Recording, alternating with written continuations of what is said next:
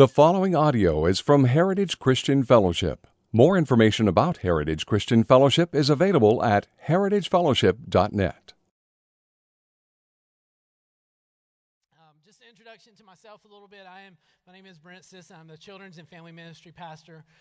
Generally, each week I'm kind of over there with your kids from 5th grade down, and it's a privilege and an honor to serve here at Heritage. I've been here for 4.5 years. It feels like a year or a year and a half. I mean, it's going so fast. But at the end of the day, it's a privilege, it's an honor, and I'm humbled by the opportunity to come alongside of you guys as you guys pursue Christ and as I pursue Christ. We are pilgrims on the same progress. And as I was telling the first service, I'm a pastor, and there's 5 other pastors on staff. And can I just tell you guys, we have the same problems you have.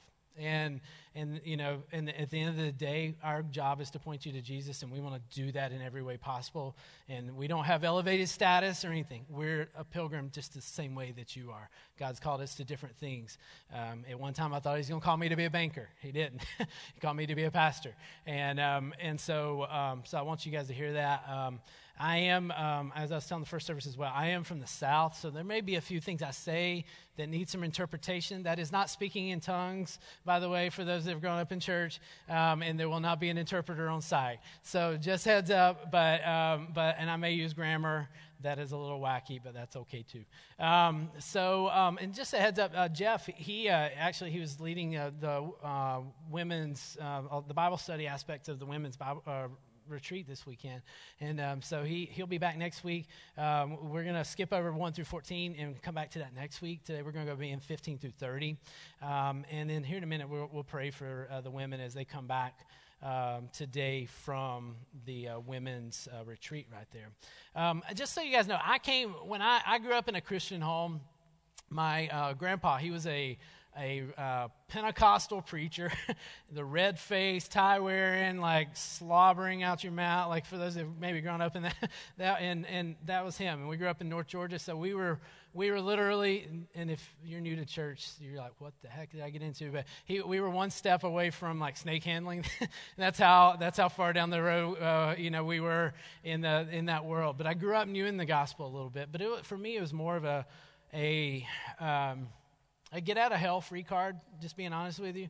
I didn't really submit my life. I would say 16 was kind of the time I look back and I'm like, I gave my life to Jesus, and since then it's been a growing process. And but at the end of the day, today, our Bible story is gonna really speak to a Bible passage that I've heard many times and that God's used many times in my life as well. And so here's what I want to do before we dive in. I want to give you the context of Luke, the big picture, overarching passage of Luke. And just a spoiler alert, if you've been attending Heritage long enough, you know that the Bible was not written in 2018 America. So we can't interpret it in the same way that we would today. We come to it with the context around it. And so just a few things context-wise. And we're going to see the context even more specifically play out, in how how the disciples deal with kids. But some big picture things context-wise. Jesus is in his 3 years of public ministry mainly. And he's going around teaching. He's teaching about the kingdom of God. But what he's doing is he's flipping the kingdom of man on its head to say, hey, this is totally different than, the kingdom of man is totally different than the kingdom of God. The kingdom of man is the first shall be first, the wealthy shall be, first, that type of thing. He's like, no, kingdom of God is flipped on its head. Now it's the first shall be last, the last shall be first. He's doing that as he's teaching, though. As he's teaching that different paradigm that exists in the kingdom of God, he is two things as well. He's making a lot of enemies out of the religious and public leaders. Because at the end of the day, the religious leaders are saying, it's all about what you do, and we're going to see that play out in today's passage. And he's hitting them right in the heart. He is nailing them in the heart. And he's going to nail my heart. He's been nailing my heart with this week, and he'll nail, I pray, your heart in this as well. But he's not making very many friends. And then also, he is continually narrowing down what it means to follow him. There's a sense where he is doing the church non-growth sermon. He is like saying, he's saying things like, if you want to follow me, you must eat my flesh and drink my blood. Now, at the end of the day, that's not a physical thing. He's talking about, a spiritual thing. But he is not making, there's people that are coming to him. I mean, we see that. We see, the feeding of the 5,000. We see people being baptized. All these different things. There are people that are coming to him. But at the end of the day, especially with the religious people, he is like continually narrowing down for us. And so that's the immediate context, or the big picture context of Luke. Within the context of this passage, if you were here last week, Sam started out in 17:20 and then finished out chapter 17. And what he did in that is he pointed out, that Jesus teaching about the end times. But in that same scene, we're actually probably in the same scene today, even in 15 through 30. Because what he's doing is, Luke is doing is he's a continuation of the same scene in different passages. Obviously, Jeff says this all the time. The Bible wasn't written with numbers around it. It was, those were added later. And this is a continuation of the scene. And so what we have is we have the large group, we have the small group, we have the disciples there, we have kids coming, we have people bringing their kids or just adults coming to be blessed, to be healed by Jesus. And we've got a rich ruler as well that we're going to see in today's story. So there is that. And then before we read this together, here's what these passages do. Two separate passages, but they go hand in hand with each other. And again, I said I'm from Georgia. I'm not great at grammar. And I tell you that to say there's a word that came up this week or in the past few weeks as I've been studying. It's called juxtaposition. And all you grammar people are like, well, yeah, I know what that is. And I'm like, I don't. And so here's what juxtaposition is and how it relates to today's story. A juxtaposition is two stories next to each other or anything next to each other that contrast each other. Black and white, would be a good juxtaposition of they're different. And in this scene, they're going to be juxtaposition of these stories. They go hand in hand, but they also contrast each other heavily. So as we go through that, keep that in mind and know that. And as we read this, you're going to see this and you're going to hear this. These two stories address two conditions of an individual's heart. They're going to address your heart, they're going to address my heart. And so as we read this, think that, but at the end of the day, the big overarching picture, the question I want you guys to walk away with, to be able and equipped to deal with, is who or what is on the throne of your heart. Who or what is on the throne of your heart. And we're going to come back to that as well.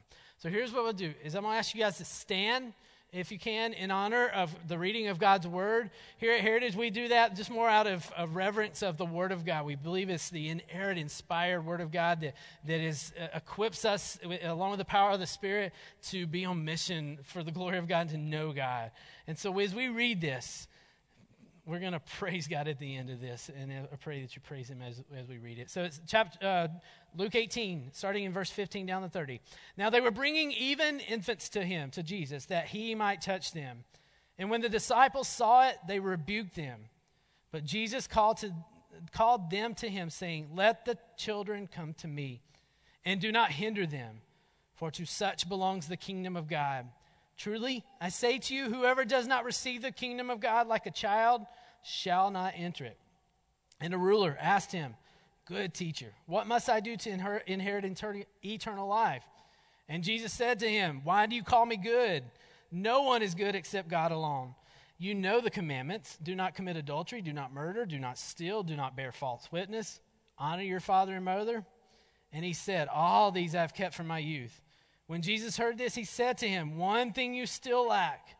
Sell all that you have and distribute to the poor, and you will have treasure in heaven. And come, follow me." But when he heard these things, he became very sad, for he was extremely rich. Jesus, seeing that he had become sad, said, "How difficult it is for those who have wealth to enter the kingdom of God. For it is easier for a camel to go through the eye of a needle than for a rich person to enter the kingdom of God." Those who heard it said, "Then who can be saved?" But he said, "What is impossible with man is possible with God." And Peter's always throwing something in there, said, "See, we have left our homes and followed you." And Jesus said to them, "Truly, I say to you, There is no one who has left house or wife or brothers or parents or children for the sake of the kingdom of God who will not receive many times more in this time and in the age to come eternal life. This is the word of the Lord.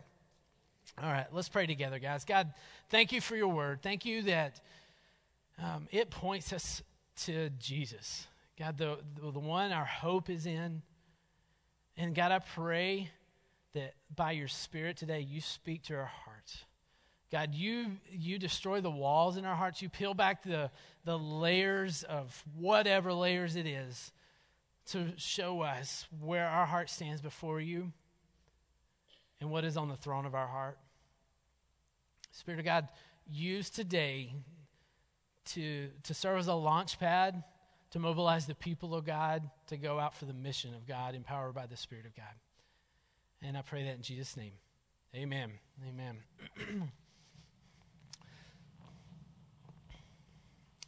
So we're going to start out in verse 15, and we're going to work our way through this story, kind of a verse by verse, section by section.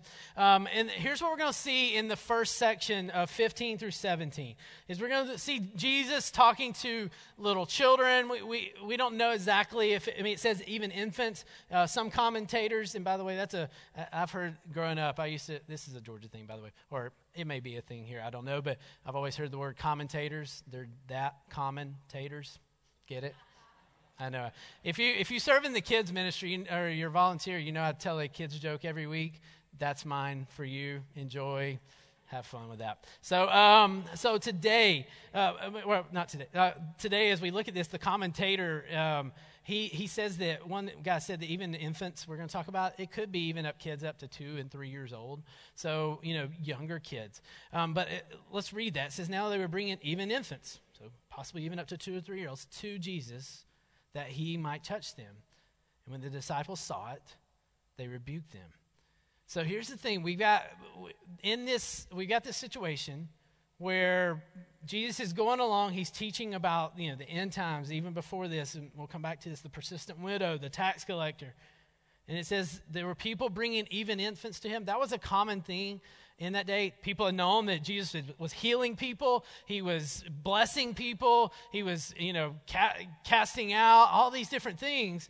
And so they're like, well, if I bring my infants, my babies to them, they'll be blessed, And here's the thing is that it made the disciples kind of mad. And it's that sense of like, geez, we don't have time for these little guys. And you got to think in this cultural context, kids it was a competing dual thing. Because if you think about it, even from the disciple standpoint, with Jewish backgrounds, they knew the Old Testament. They knew the same things I was saying earlier, like arrows in the hand of a warrior are the children of one's youth. They knew that. They knew that, okay, kids are a blessing. Kids are a heritage from the Lord, a gift given to us. So you got that one thing, but then on the flip side of that coin is that kids were also seen as a somewhat of a useless in society unless they could really be a help to your home. Like one guy, he said children were viewed as not adults. They might be valued for their present or future contribution to the family business. So kind of what are you doing for me? What are you doing for our family? And especially in that agricultural context. It's like, hey, you go out, you harvest the wheat. You go out and shepherd the sheep. But otherwise, they possess little, if any, intrinsic value as human beings. And so, like you put that cultural context on it of the disciples kind of saying, Jesus, we ain't got time for this. We got bigger fish to fry. And Jesus he kind of brings them together. He's like, hey guys, let's bring it in. Let me lay something straight for you guys.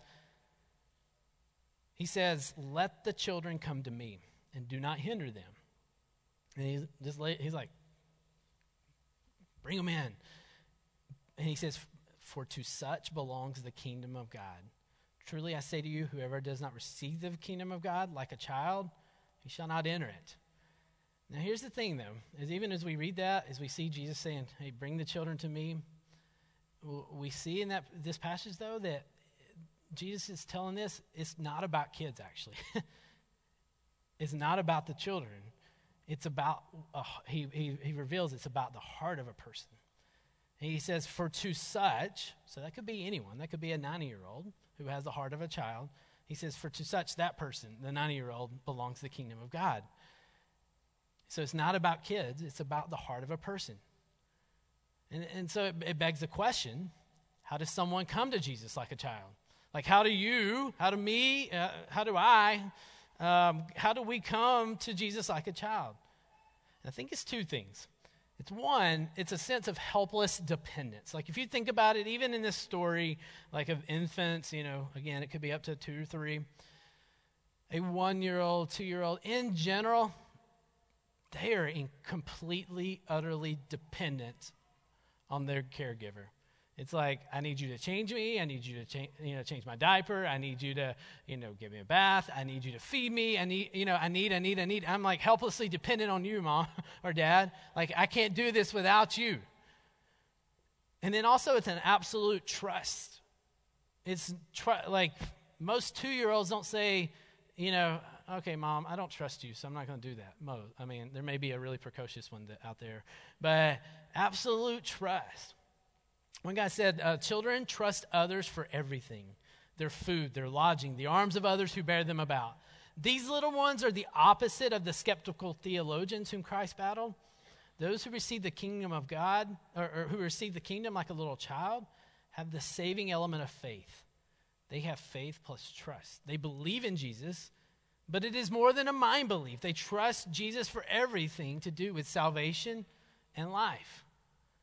So for us, let's put the 2 and 2 together here. How does someone come to Jesus like a child? With helpless dependence of Jesus, I need you. I have nothing to bring to you. I have nothing to offer to you, but also absolute trust. Jesus, I trust you. Like, I trust you with everything. I trust you with my life. And that leads into like, okay, so what is the posture of a heart towards Jesus? And that's where salvation comes. It is a posture of a heart. It's not a ceremony. There's a guy who I've always loved reading his stuff and listening to his stuff, but a guy named J.D. Greear, he wrote a book called Stop Asking Jesus Into Your Heart. Phenomenal book, really captivating too. And he says that salvation is a posture toward Christ and not a ceremony. There's only one posture ever appropriate to Christ. Surrender to his lordship, one, and believing he did what he said he did. So it's belief and lordship. Belief and lordship. And here's the thing. For some of you guys, for some of us, we've grown up in, maybe if we've grown up in church, we've either been through catechism, confirmation, or even more in our context, for those that are growing up in churches similar to Heritage, it may have been hey, repeat after me, and you're good to go. And there is nothing in Scripture that would say, go through this class, do this, repeat this, and you're good to go. Like that is totally antithetical to Christianity and to following Jesus. It's surrendering to him and believing. Now here's the thing. You could say, okay, I believe in Jesus. Sure, I believe in him. Well, biblically, here's what that puts you. That puts you in the same camp as demons. It said in the New Testament, I can't remember where, but it says that even the demons in hell believe in Jesus. They know what Jesus has done. That is an evident fact that it will be there for eternity for them. They know that. So now you're placed in the same camp as demons if you just like, oh yeah, I believe. But scripturally and according to Jesus, it's a follow. Like, it's following with your life, with everything in you. Everything in you. So salvation is a posture of the heart of absolute dependence and helpless dependence and absolute trust. That is the crux of what Jesus is telling us as he talks about kids here. So, go down to the juxtaposition of the second story that is placed there for contrast to what we're seeing in 15 through 17. We see the rich ruler come into play, who is going to be the opposite of the helpless, dependent, trusting kid. He's coming with not Jesus on his, and not the glory of God on his heart. He's coming with something different on his heart, sitting on the throne of his heart, shall I say. And so here, before I go into the story, the ruler, just to introduce you to the character of the rich ruler, he's probably a local Jewish synagogue leader who is wealthy, or he could be a member of the Sanhedrin. But regardless, it's two things. He's very wealthy, and he's a very religious man. And if you've been here, as you've been reading through Luke or any other, you're going to see Jesus is going to hit hard on the religiosity, really hard. And he's also going to hit hard on the wealth aspect of it. Not that wealth is bad, and we'll talk about that here in a minute. And I love this, and you're going to see this. Jesus kind of slips up to him immediately, where he's like, he says, and a ruler asked him, "Good teacher, what must I do to inherit eternal life?" And Jesus said to you, "Why do you call me good? No one is good except God." So the rich ruler asked him a question, but Jesus is like, "Oh, before I answer that question, you said something really interesting there, ruler. Let's talk about this one." And he says, "Why do you call me good?" Now, for a Orthodox Jewish guy to say good, it would be, equating him with God. And so Jesus is like, "So are you saying I'm God?" And the ruler's like, maybe not. Let's move on. That type thing. And so Jesus kind of throws that in there parenthetically, or Luke throws that in there parenthetically. And then Jesus answers him. He says, "You know the commandments. Do not commit adultery, do not murder, do not steal, do not bear false witness, honor your father and mother." And he said, "All these I have kept from my youth." And so Jesus lays out 5 commandments. Obviously they're not exhaustive, and they're also out of order from even Exodus 20. But at the end of the day, that wasn't the point. The point was, in large part, especially the first 4, they're external things that the rich ruler could do and be like, "Yeah, I'm good." Like, do not commit adultery. Well, obviously, I've never done that. I've never cheated on my wife. Okay, I'm good, the rich ruler could say. Or, don't murder. Well, I've never killed anybody. See, I'm good. I've nailed that since I was a kid. Don't steal. Nope, never done that. Jesus, I'm good. I told you, I'm doing pretty good here. He's kind of in the same boat as Paul. Paul said that even. He's like, I kept the law. I did all of that, as Saul. It's kind of the same situation. Do not bear false witness. Don't lie. I'm good. Honor your father and mother. That can be a little more objective. But he's like, I'm good. He says, all these I've kept from my youth. So this rich ruler's like, Jesus, by your own admission, like, I'm good. And Jesus is like, okay, let's go for the heart then. Let's go for the heart. And when Jesus heard this, he said to him, one thing you still lack. Sell all that you have and distribute to the poor, and you will have treasure in heaven. And come, follow me. It says, but when he heard these things, he became very sad, for he was extremely rich. So the reality is if this ruler, like if God's glory, the renown of God was on his heart, and Jesus said, hey, sell all you have, give it to the poor. He'd be like, oh, that'd be tough, but okay, I'm good. I'll do that, Jesus. I'll get rid of it. But it makes him sad, because he's like, oh, you're going there. You're going there? I can't. That's my wealth, Jesus. I've worked hard. I busted my hind end to do that. I can't get rid of that. He has something on the throne of his heart, and it's not God. It was his wealth. And the reality is, and obviously, and you guys know this, is any one of us, we have things on the throne of our heart. And I've been following Jesus for 22 years. And there's things on the throne of my heart that I struggle with. Even as I walk through this, I'm like, oh man, Lord, those are things on my heart. Like, I like comfort. Like, I really, like it, in my home, I love doing things around the house. It's because I'm like, I want a nice place to live. I want a nice place for our family to live. And there's nothing wrong with that. But like, there's a lot of times I spend so much time, consumed about thinking through what to do with that.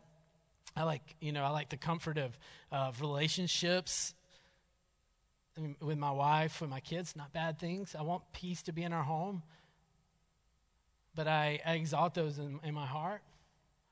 You know, and for any of us, and I mean, different one of us, there's different things on the throne of our heart. It could be, you know, it could be money, it could be lust, it could be status, it could be any number of things that are sitting there that we, you know, continually bow down and worship in our own life. It could be our own, just as this guy, it could be our own self, I'm good to go, our self-pride. Like, Jesus, I'm good. I give half my income away. I do this, I do that. And Jesus is like, but your heart is far from me. Your heart is far from me.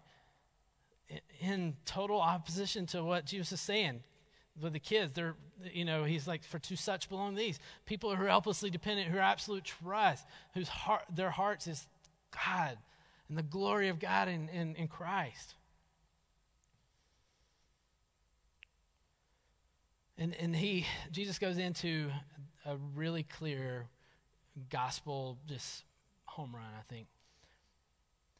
He says, and after the guy's really sad, Jesus, seeing that he becomes sad, how difficult it is for those who have wealth to enter the kingdom of God. For it is easier for a camel to go through the eye of a needle than for a rich person to enter the kingdom of God. That's a hyperbolic statement. That's a good another grammar. But that's the thing of like, no, that will never happen. A camel can't go through the eye of a needle. It's impossible. And what he's saying is, it's impossible for us, even in our good works, to do that. To do that, and so people are around listening, like, you know, they're somehow in on this conversation, and there's people that chime in. It says, those who heard it said, then who can be saved? It's like, Jesus, I mean, that's impossible for any of us. And Jesus says, well, what is impossible with man is possible with God. What is impossible with man is possible with God. And that's why I want to remind you guys that it's not about what you do. It's about what Christ has done. A couple months ago, I got to go back to North Carolina for a really cool conference. And as I was leaving, I was taking an Uber back to the airport. It was like 4 a.m. Dude pulls up, and I'm like, okay, he's a nice guy. And immediately started talking to him. And it turns out he was a Jordanian. He moved here from Jordan, and he's, you know, a Muslim. But he knew the scripture, and so we started talking about it, and it changed. And for some reason, every conversation changed when you say this. Oh, what do you do? I'm a pastor. It's like, oh, that conversation is going to change immediately, and it did. But for the good, like immediately, as we got to start talking about those things, he was asking really just transparent questions, and you know, and we started talking through like what's, you know, following God and how that's different from, you know, in Islam versus following Jesus. He's like, I believe in Jesus. Jesus is in the Quran, and I was like, well, and he asked, and like these are questions. I wasn't like, hey, follow Jesus, you know, let's pull this car over and pray right now. It was like just conversationally in the spirit of God led, I think. I really believe. And I got to walk him through, and I'll walk you guys through this, I told him, I was like, the difference, and I've heard this before from someone else, but I said, the difference between every other religion and Christianity is the mountain illustration. It's like every other religion and whether it's Islam, you know, even Mormonism or, you know, Hinduism or Buddhism, it's like God's up here and we've got to do all these things to get here. I've got to give this amount. I can't do this. I've got, you know, in Islam, it's the 5 pillars. Secularism, it's like I can make whatever I want to get to God. God's at the top of the mountain, and we do all these things to get to God. But the story of Christianity and the story of this word is that God has came down the mountain. And he sent his perfect one and only Son to live the life that you or I could never live, a perfect life that you and I can never live, to die a death that you and I deserve spiritually. And he took our sin upon himself so that we could have a relationship with God. And so now we get God because he came down the mountain. And the reality is even in our circle today, like there is there are people that are trying to get up the mountain, to do all these things to get to God. Like you may be here at church today and be like, well, I'll earn some favors with God. You don't earn favors with God at all by coming to church. He's self-sufficient. He's doing fine by himself. You come to say, Jesus, you're worthy. We want to grow in your word, and we want to be launched out to serve. Like there is nothing good that you and I do that merits his grace, his love. It is his grace and love towards us. And there are things that he's pleased with in our lives, but it's not an earning thing. And that's why Jesus is pointing out, hey, what's impossible with man is possible with God. It is impossible to know or even fathom of like a way to get up the mountain. Like you can't do enough. Like even in Scripture, it says even our most righteous things are as filthy rags. There is filthy rags before him. So it's not about what you do. It's about Jesus. And that's the glory of the gospel. That is the glory of the gospel. And then Peter, Peter's going to throw something in, of course. But Peter said, he's like, Jesus, we've left our homes and followed you. Like, we have done what this guy hasn't done. And Jesus is like, okay, good job. Truly, I say to you, there is no one who has left house or wife or brothers or parents or children for the sake of the kingdom of God who will not receive many times more in this time and in the age to come eternal life. And this is where, like, especially, here at Heritage, we try to make a point of doing this.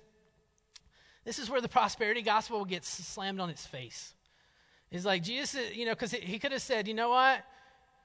There is no one who has left house or wife or brothers or parents or children for the sake of the kingdom of God who will not receive many houses, much more money, much more status, any number of nicer car. That's the prosperity gospel. The prosperity gospel is wrong.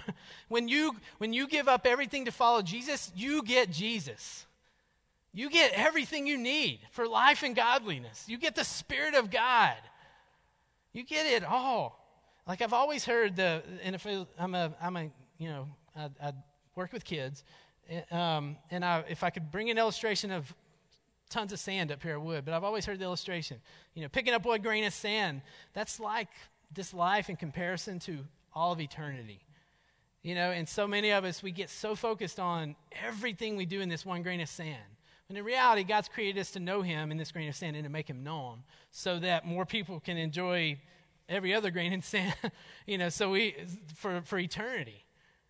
And when we give up everything for Jesus, he's like, you get me in this time and in the age to come. This guy, one of the commentators I was reading, and he's super phenomenal. He's back from the 1800s. His name's J.C. Ryle.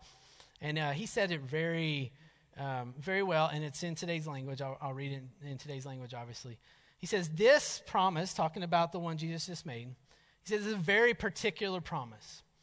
It does not refer to the believer's reward in another world or the crown of glory which never fades. It refers to this life, to the here and now. The many times as much in this promise must be taken in a spiritual sense. It means that the believer will find that whatever he has to give up will be more than compensated for in his fellowship with Christ. He will find such peace and hope and joy and comfort and rest and communion with the Father and the Son that his losses will be more than counterbalanced by his gains. In short, the Lord Jesus Christ will be more to him than property or relatives or friends. The complete fulfillment of this wonderful promise has often been experienced by God's saints. Hundreds in every area or every era of the Christian church could testify that when they had to give up everything for the kingdom of God, they received such grace that they were kept in perfect peace. They were enabled to rejoice in his sufferings and delight in their weaknesses. In their darkest hours, they were enabled to rejoice and to count it an honor to suffer for the master's name. The last day will show that in poverty and in exile, and in prisons and before judgment seats, in the fire and under the sword, these words of Christ have proved true. Friends have often proved faithless. Royal promises have often been broken. Riches have flown away. But Christ's promises have never been known to fail.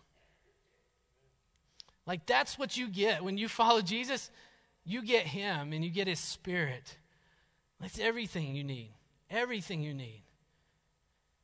And so as we kind of land this plane with this passage, As I was even prepping to do this, I was like, oh man, there's so much power-packed stuff in here I'd love to share. Like you talk about kids, in that passage, Jesus, I could talk about how to lead kids to faith in Christ. I could talk about how families in culture, but also in our church are under just desperate attack, and, to encourage moms and dads to follow Jesus, but also to love each other and serve each other in their marriage, because that sets the best spiritual soil for the growth of your kids' faith. I could talk about that. I could talk about money. I could talk about how to use money in a way that honors the Lord and points other people to Jesus. That debt, biblically, is debt's not wise. I could talk about the love of money is the root of all types of evil. But that's not the point of this passage. The point of this passage is the throne of your heart. That's what Jesus is making the disciples, making the people listen to him in this passage to hone in on. And I want to ask you guys, what is on the throne of your heart?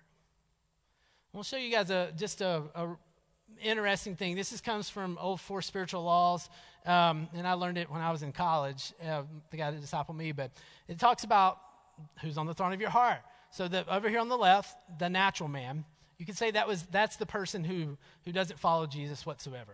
In the middle, that's a chair, by the way. It's not an upside down 4. It's a chair, and on the heart of the natural man is himself. And Christ is outside of his life. Christ is obviously there, but the throne of his heart is himself. Now you go over to the carnal man, and this is someone who's, say, I'm a follower of Jesus, and these are things that you and I deal with every day. But at the throne of my heart right now is myself. Christ is in here in my life. He's kind of a part of my life. Yeah, and he's my Sunday. That's my Sunday thing. Yeah, but the spiritual man, the man that's growing in Christ, Christ is on my heart. Everything else, I'm filtering through Christ. That Christ is my life. I'm filtering through that. And the reality is Jesus is beckoning people to him, saying, lay aside everything and follow me. Follow me. And here, let's think through the implications of this. Let's flip this coin over on its head as well. The implications of not having Jesus on the throne of your heart, on the throne of my heart. Let's think of that through our family. The reality is we could do everything, good stuff, busy stuff. And that's the one thing this is another silly thing, but I think it preaches.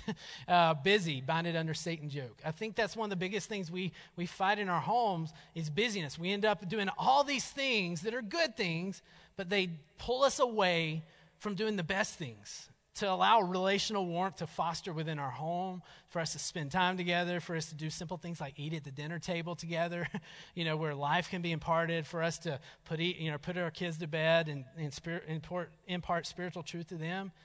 If we don't have Christ on the throne of our heart, our families suffer from that, because we end up doing all these things, all these distractions, good distractions, but at the end of the day, they end up pulling us away from the relationship, the most important relationship as moms and dads, where we, in that relationship with our kids, where we get to impart to our kids spiritual truth. The implications of that for our legacy. Think of that. All of us, we know this, the ultimate statistic, 100 out of every 100 people die. The reality is your legacy is impacted by whether Christ is on the throne of your heart or if everything else is on the throne of your heart. You will end up living for status, for wealth, for, a better house, a nicer car, all these things that may be good in its place. But at the end of the day, legacy-wise, you'll come to the end of your life and be like, I did the best I could to, get you the best house, all these things. Good things. But the best is Christ. Christ to your kids. Christ to your families. Grandparents, Christ to your grandkids. Christ to your workers. Your legacy. But also, the reality is the implications for the people in our neighborhoods, in our communities, in our county, and to the world that don't know Christ. If we're distracted from Christ on the throne of our hearts, they suffer because we're not telling them about Christ. And like I remember Jeff back in June, he gave kind of the statistics of Jackson County and just the census. There was like 220,000 people in Jackson County, and like somewhere 175,000 of those had it on a census had said that they had no religious affiliation. That's a lot. And that means that in our communities, there will be people who die apart from Christ and spend eternity apart from Christ. And guess what? We are the people to go to them, to tell them. But then not only here, but also like worldwide. Let me show you guys another slide. This is of a world map. You guys see the red right there. That's called I think this is latitude. It's called the 1040 window. And that means the majority of people that are unreached or who are unreached or have very little knowledge of the gospel lay within that window right there. And like even, if you have, kids in our kids ministry, we do a unreached people group of the month. This month it's the Maranao people of the Philippines. There's like 2,000 believers out of like 400,000. They're considered unreached or least reached. And the reality is people in that people group will be standing before the throne worshiping the Lord in honor and glory and power and strength with all these things given to Jesus that he is deserving of and worthy of. But the reality is more will be if we go and tell. If we go and tell. I tell you that just to say we've got work to do. Church believers, we've got work to do. Like if Christ is on the throne of our heart, we want to see other people with Christ on the throne of their hearts. We want to see that, and we want to be mobilized to go. Like even for us as Heritage Christian Fellowship, I like this illustration in my head. Is we are doing our best to try to not make Heritage Christian Fellowship a cruise ship. And what I mean by a cruise ship, you come to a cruise ship, you've got everything you want. You want dancing? Okay, we got that. You want that? We got that. You want that? Oh, we got a buffet for everything at all hours of the night. We got it all. The problem with that is people end up staying on the cruise ship. We want to be a battleship that is on mission and has one mission, and that's to know Christ and to make him known. And we want to filter every decision through that right there. Are we setting ourselves up to be the battleship so that these people right here can be standing before the throne of Jesus and worshiping him, so that 175,000 people in Jackson County can be standing before the throne of Jesus worshiping him because he's worthy of it. He is worthy of that. And the reality is we have reduced Jesus to a heavenly Santa Claus. It's like, Jesus, you can, give me this and give me that and give me that. Or a genie in the bottle, come poof my problems away. The reality is he's not that. He's not this Jesus we talk about, and I've seen this read before, and I want to share it with you. This is the Jesus of the Bible. Jesus is the Alpha, the Omega, the beginning, the end, the first and the last, the final amen, the bread of life. He is Christ, our creator, our deliverer, our everlasting Father. He is God. He's the good shepherd. He's the great shepherd, the great high priest, the Holy One, the hope of glory, the image of the invisible God. All these things come from Scripture. He is the great I am. He is the judge of the living and the dead. He is King of kings and Lord of lords. He is majestic and mighty. No one compares to him. Does this sound like a Santa Claus or a genie in the bottle? He is the only begotten Son of the Father. He is full of grace and truth. He is the power of God. He is the resurrection and the life. He is the supreme sacrifice. He is the way, the truth, the life. He is the very word of God made flesh. He's worthy of all glory and all praise in the universe. That's the Jesus of the Bible. So when we say we're followers of Jesus, we're saying that. We're saying that right there.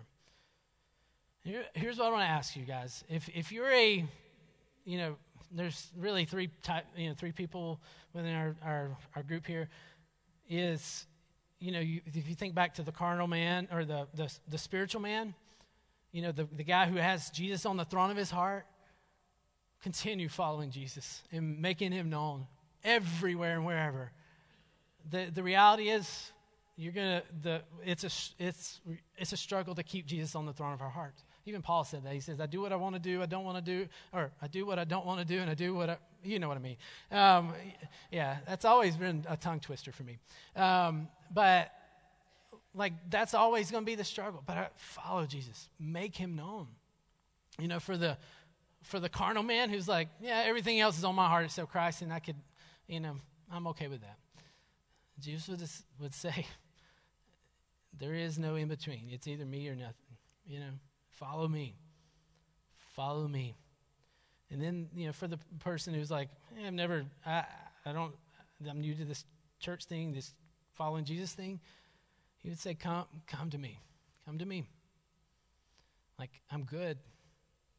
You get me. You don't get, you may come to me and, bad things happen in your life. Guess what? He's still the Savior in that moment. And you still have him. You have everything you need for life and godliness. You have his Spirit. You get Jesus. And I mean, if that's you, I'll be up front. You can talk to me, or as you head out at the Connect desk, there's these little Connect cards. You can just, grab one and write your name and phone number and say, I might be interested in talking to someone about following Jesus. And we can connect with you and answer any questions. Questions are not a bad thing. They're a good thing, actually. And so I would encourage you, come to him. Come to him right there. So here's what I want to do. I want to pray. And then I want to commission you guys to go out to see other people come to know Christ. Father, thank you for your word. Thank you that you give us hope. You give us great hope, great grace, great mercy. And you've done that through your son, Jesus. And he's the one person that Scripture makes a huge deal out of, and we want to as well. Father, I pray that within the hearts of those that may not know you, God, you would just show them, hey, you don't know me. And it would be really clear to them. God, that they would, whether it's myself or, talking to someone or maybe talking to just someone in their life they know who follows you, that they would come to you and follow you, Jesus. And God, for us in here who are believers, God, we are, as a church, we are a battleship sent out by you to be on mission for you, empowered by the Spirit of God. God, I pray as we just love and share the gospel with people, God, we see people come to you. God, use these people to go near and far, to maybe even one of the places in the 1040 window, to tell people about you, Jesus. Spirit of God, thank you. Send us out empowered by your Spirit.